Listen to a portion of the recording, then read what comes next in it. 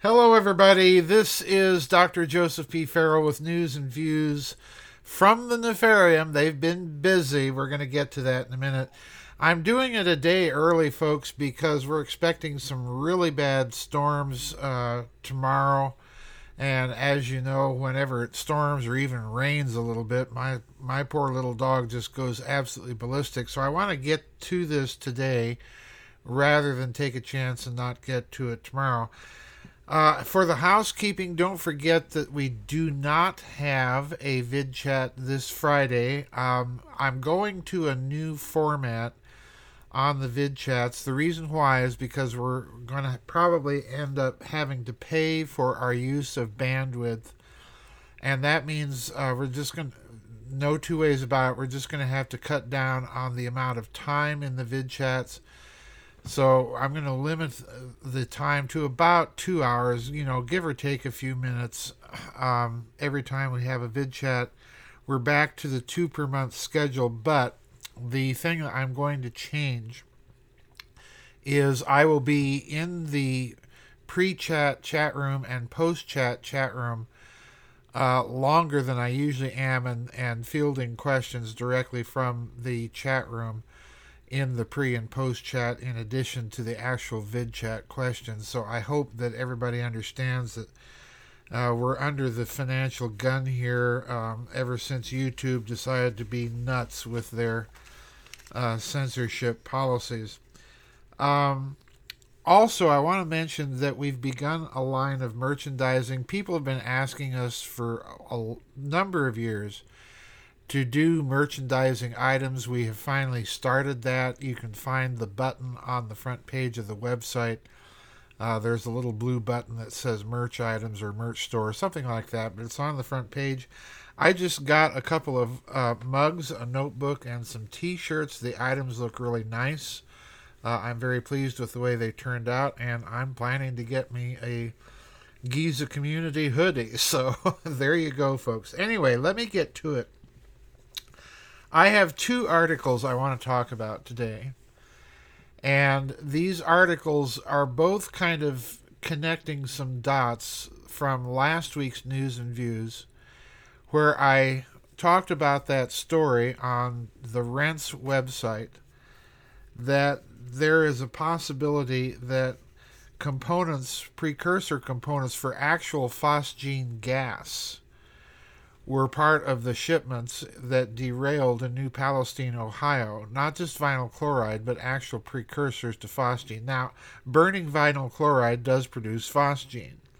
So maybe they are trying to cover up something with the narrative out there that the burn-off of the vinyl chlorine was producing phosgene gas. Phosgene gas, folks, is mustard gas. This was the main poison gas that both the Germans and the Allies used during World War I. It's a very nasty type of chemical weapon. But there's 2 stories to kind of follow up on this. And it's part of my suspicion here. The first story was shared by EG, and we're going to get to that in a moment. But it's part of my suspicion that all of these food plant fires and now these derailments, folks, I just have to be honest, I don't get the feeling that these things are entirely coincidental nor accidental. And I want to talk, first of all, about this story, read just a few paragraphs, and then I want to give you some thoughts about the story. And then the second story relates to this. The Russians are actually openly now saying that there is a plan afoot in the United States and the Ukraine to create a chemical weapon false flag event. So we're going to get to all of this. So let's start with the first article. And this article is by a fellow by the name of Jeff Louderback, posted just last week. And the story reads, man finds undetonated blasting cap on his property 1.4 miles from the Ohio derailment. And I want to read just a few paragraphs from this article and then give you a very interesting comment about something I've noticed in the news coverage of the article of the derailment so far. So here we go. Quote, like many residents who live within a few miles of Norfolk Southern's Railway's February 3rd train derailment, Jerry Corbin evacuated before the railroad decided to conduct a controlled burn of 5 freight cars containing the toxic vinyl chloride on February 6th. When he returned to his home in Darlington Township, Pennsylvania, around 1.4 miles from the crash site, Corbin discovered 2 surprises. Black debris that resembled ash was strewn all over his yard and on his roof, and an undetonated blasting cap landed in a pasture near his house. Skipping a couple of paragraphs here. Corbin believes the blasting cap, which has a wire and is filled with cotton, was used to help detonate the cars in the controlled burn. It's not really big. It would blow your hand off, Corbin said of the blasting cap. I contacted some in the military and asked him about it, and he said, don't have any static electricity around it and don't drop it. Skipping a couple more paragraphs here. Ohio Governor DeWine described the urgency as a matter of life and death. 3 days later, DeWine held a press conference announcing that the evacuation order had been lifted and residents could return to their homes. Norfolk Southern trains resumed their routes through East Palestine, and federal and state officials said testing showed that the air and water are safe. And that's the paragraph I want you to pay very close attention to. Let me read the last sentence of that paragraph again. Norfolk Southern trains resumed their routes through East Palestine, and federal and state officials said testing showed that the air and water are safe. Skipping a few paragraphs again. A lawsuit filed last week in U.S. District Court by Morgan & Morgan alleges that the railroad dumped more than 1.1 million pounds of vinyl chloride into the surrounding area because of the controlled burn. All right?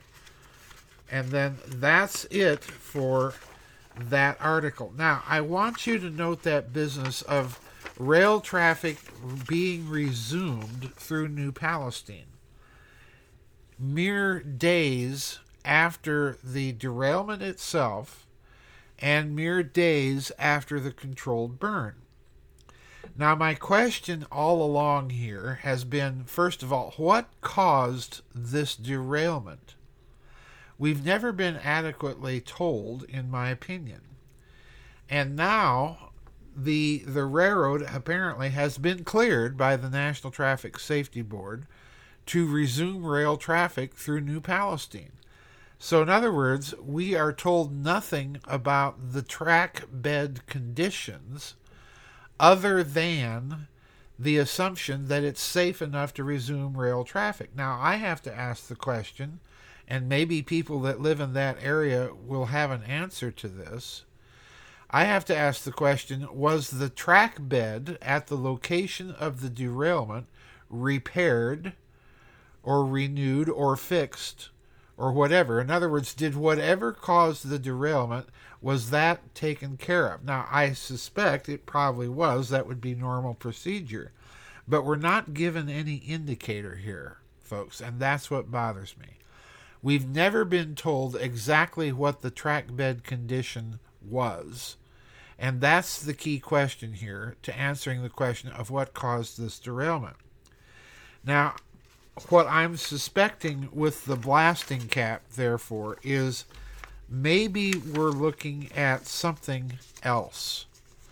Because while the blasting cap suggests that maybe it was not fully or properly detonated during the burn-off, it may also suggest, and I hate to say this, it may also suggest acts of deliberate sabotage. And this is what I talked about last week when I gave you the discussion about that article that appeared on Rense.com, on Jeff Rense's website, that there's something very fishy about the whole thing, and possibly that this was part of a plan of shipping chemicals that were ultimately destined to the Ukraine for use in a false flag and a false flag chemical weapon attack. The individual making that assumption was arguing that mustard gas would be a fairly easy and well-known type of chemical weapon with rather horrific results that could easily be drummed up by the news media. Now, with that in mind, there's another strange story that appeared in this same time frame, and this is being carried on Russia's Sputnik online electronic magazine. And it's interesting that this is coming after the New Palestine rail derailment, and this is why I think possibly these two stories may be related.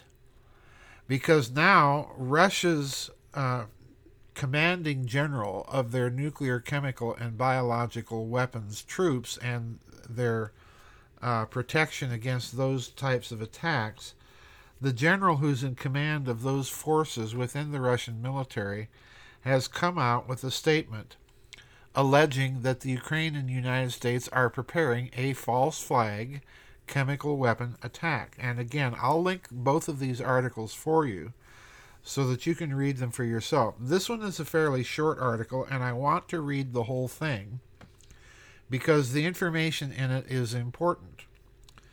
So it's datelined yesterday, and it's datelined from Moscow, and here's what it says. Quote, the United States plans to organize a provocation in the Ukraine with the use of toxic agents while blaming Russia. The commander of Russia's nuclear, biological, and chemical protection troops, Lieutenant General Igor Kirillov, said at a briefing on Tuesday. According to Kirillov, on February 22nd, an influential U.S. non-governmental organization held a conference on the events in the Ukraine, and former U.S. Ambassador to Russia John Sullivan made a statement which in particular said that Russian troops planned to use chemical weapons in the area of the special military operation. Now let me stop right there, because that suggests to me a complete fabrication. The area of the special Russian military operation has been largely confined to the Donetsk and Lugansk breakaway republics that broke away from the Ukraine and petitioned to join the Russian Federation, which of course eventually they did during the special military operation. So in other words, this military operation that was designed to protect Russian lives is about the last place that I would imagine the Russians would be willing to use their chemical weapons troops in territory that they intended to occupy and protect Russian civilians. It makes no sense to allege such a thing, but the people in the swamp appear to be desperate. So going back to this article in Sputnik, let me continue. Quote, we regard this information as the intention of the United States itself and its accomplices to carry out a provocation in the Ukraine using toxic chemicals, unquote, Lieutenant General Kirillov said. He said, Washington hopes that during hostilities, it will not be possible to properly investigate the planned U.S. chemical provocation in the Ukraine, but added that in case the provocation does take place, the Russian Defense Ministry will identify, and here comes another little clue, and punish the true culprits. Lieutenant General Kirillov said the United States is likely to try to use the BZ military incapacitating agent 3-quinaclinidol benzoate in the Ukraine. Now, I looked up what this chemical weapon is, folks, and apparently it's a very nasty chemical weapon that basically incapacitates you by giving you hallucinations, dementia, so on and so forth. It's a nasty thing. Anyway, continuing with Kirilov here. Quote, we warn that in the case of provocations with the use of toxic chemicals, we will identify and punish the true culprits, unquote. A train carrying, and here comes the interesting part, a train carrying a cargo of chemicals arrived in the Ukraine-controlled city of Kramatorsk in Donbass earlier this month and delivered to the line of contact. It consisted of 16 sealed metal boxes, 8 of which had a chemical hazard sign with the inscription BZ and marking with 2 red lines, which corresponds to the class of poisonous substances with a temporary detoxifying effect, according to Kirilov. The cargo was placed on U.S.-made armored vehicles, which, as part of the convoy, left for the line of contact, he added. Now, it's that line about identifying and punishing the true culprits that also intrigues me here. Because I think what Kirilov might be suggesting is something more than just identifying the governments or countries involved. In other words, any response that the Russians would make under that kind of generalized assumption that that's what he meant would be a response against the United States, against the Ukraine, and possibly against some Eastern European accomplices, as he called them. But notice the use of the term accomplice itself. That suggests something rather different than a merely geopolitical interpretation of his words. In other words, normally you would call partners in a war allies, like the United States and Great Britain and France were allies during World War I and II. You don't call them accomplices. An accomplice is a partner in crime. Okay? So in other words, the general's words here, I think, again, are being carefully parsed, and I think people really need to pay attention to the fact that the Russians, particularly under the Putin regime, have been picking their words very, very carefully. In this instance, I think the term accomplice is a giveaway that the phrase punishing the true culprits means something rather different than a massive retaliation by Russia against the United States or against the Ukraine. I think what it really means is rather that a response would be tailored to the individuals or leadership cadres that the Russians identify as having made the decision and implemented and basically allowed or helped the infrastructure to carry that provocation through. So in other words, I think what we're being told here is if you take off the gloves, we're going to take off the gloves, but we're going to hunt you down.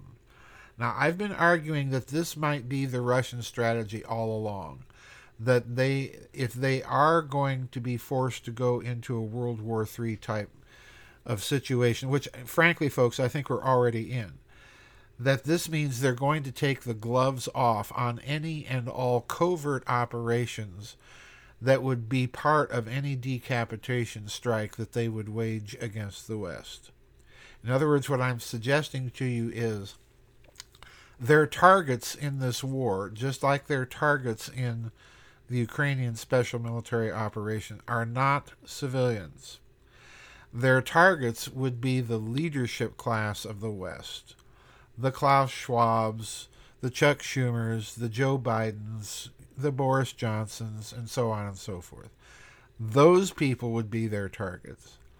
How they would accomplish this, I don't know, but the Russians are equally capable of dropping drones on people's heads while they're driving their cars along the freeway as the United States are.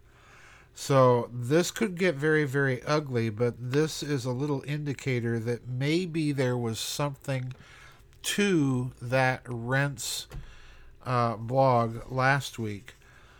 speculating that the chemical weapons spill in Ohio was part of a shipment that was ultimately destined for the Ukraine. This is one to watch very, very carefully. So I suspect we're going to hear more about it, but I still want to know about the track bed conditions. I want to know if indeed there was any work to repair or improve that section of track in New Palestine, Ohio. If you know people, put out the word, and eventually, hopefully, it'll get to somebody who's a resident of that part of Ohio that can tell us whether or not there has indeed been any work on the track bed and the track conditions in that part of the Norfolk Southern Network. That will tell us a lot right there. Anyway, that's it for today's news and views from the Nefarium, folks. Don't forget, we do not have a vid chat tomorrow or Friday. I'm doing this again a day early just to avoid the storms. I'll see you all next week. Bye-bye, everybody. God bless, and we'll see you on the flip side.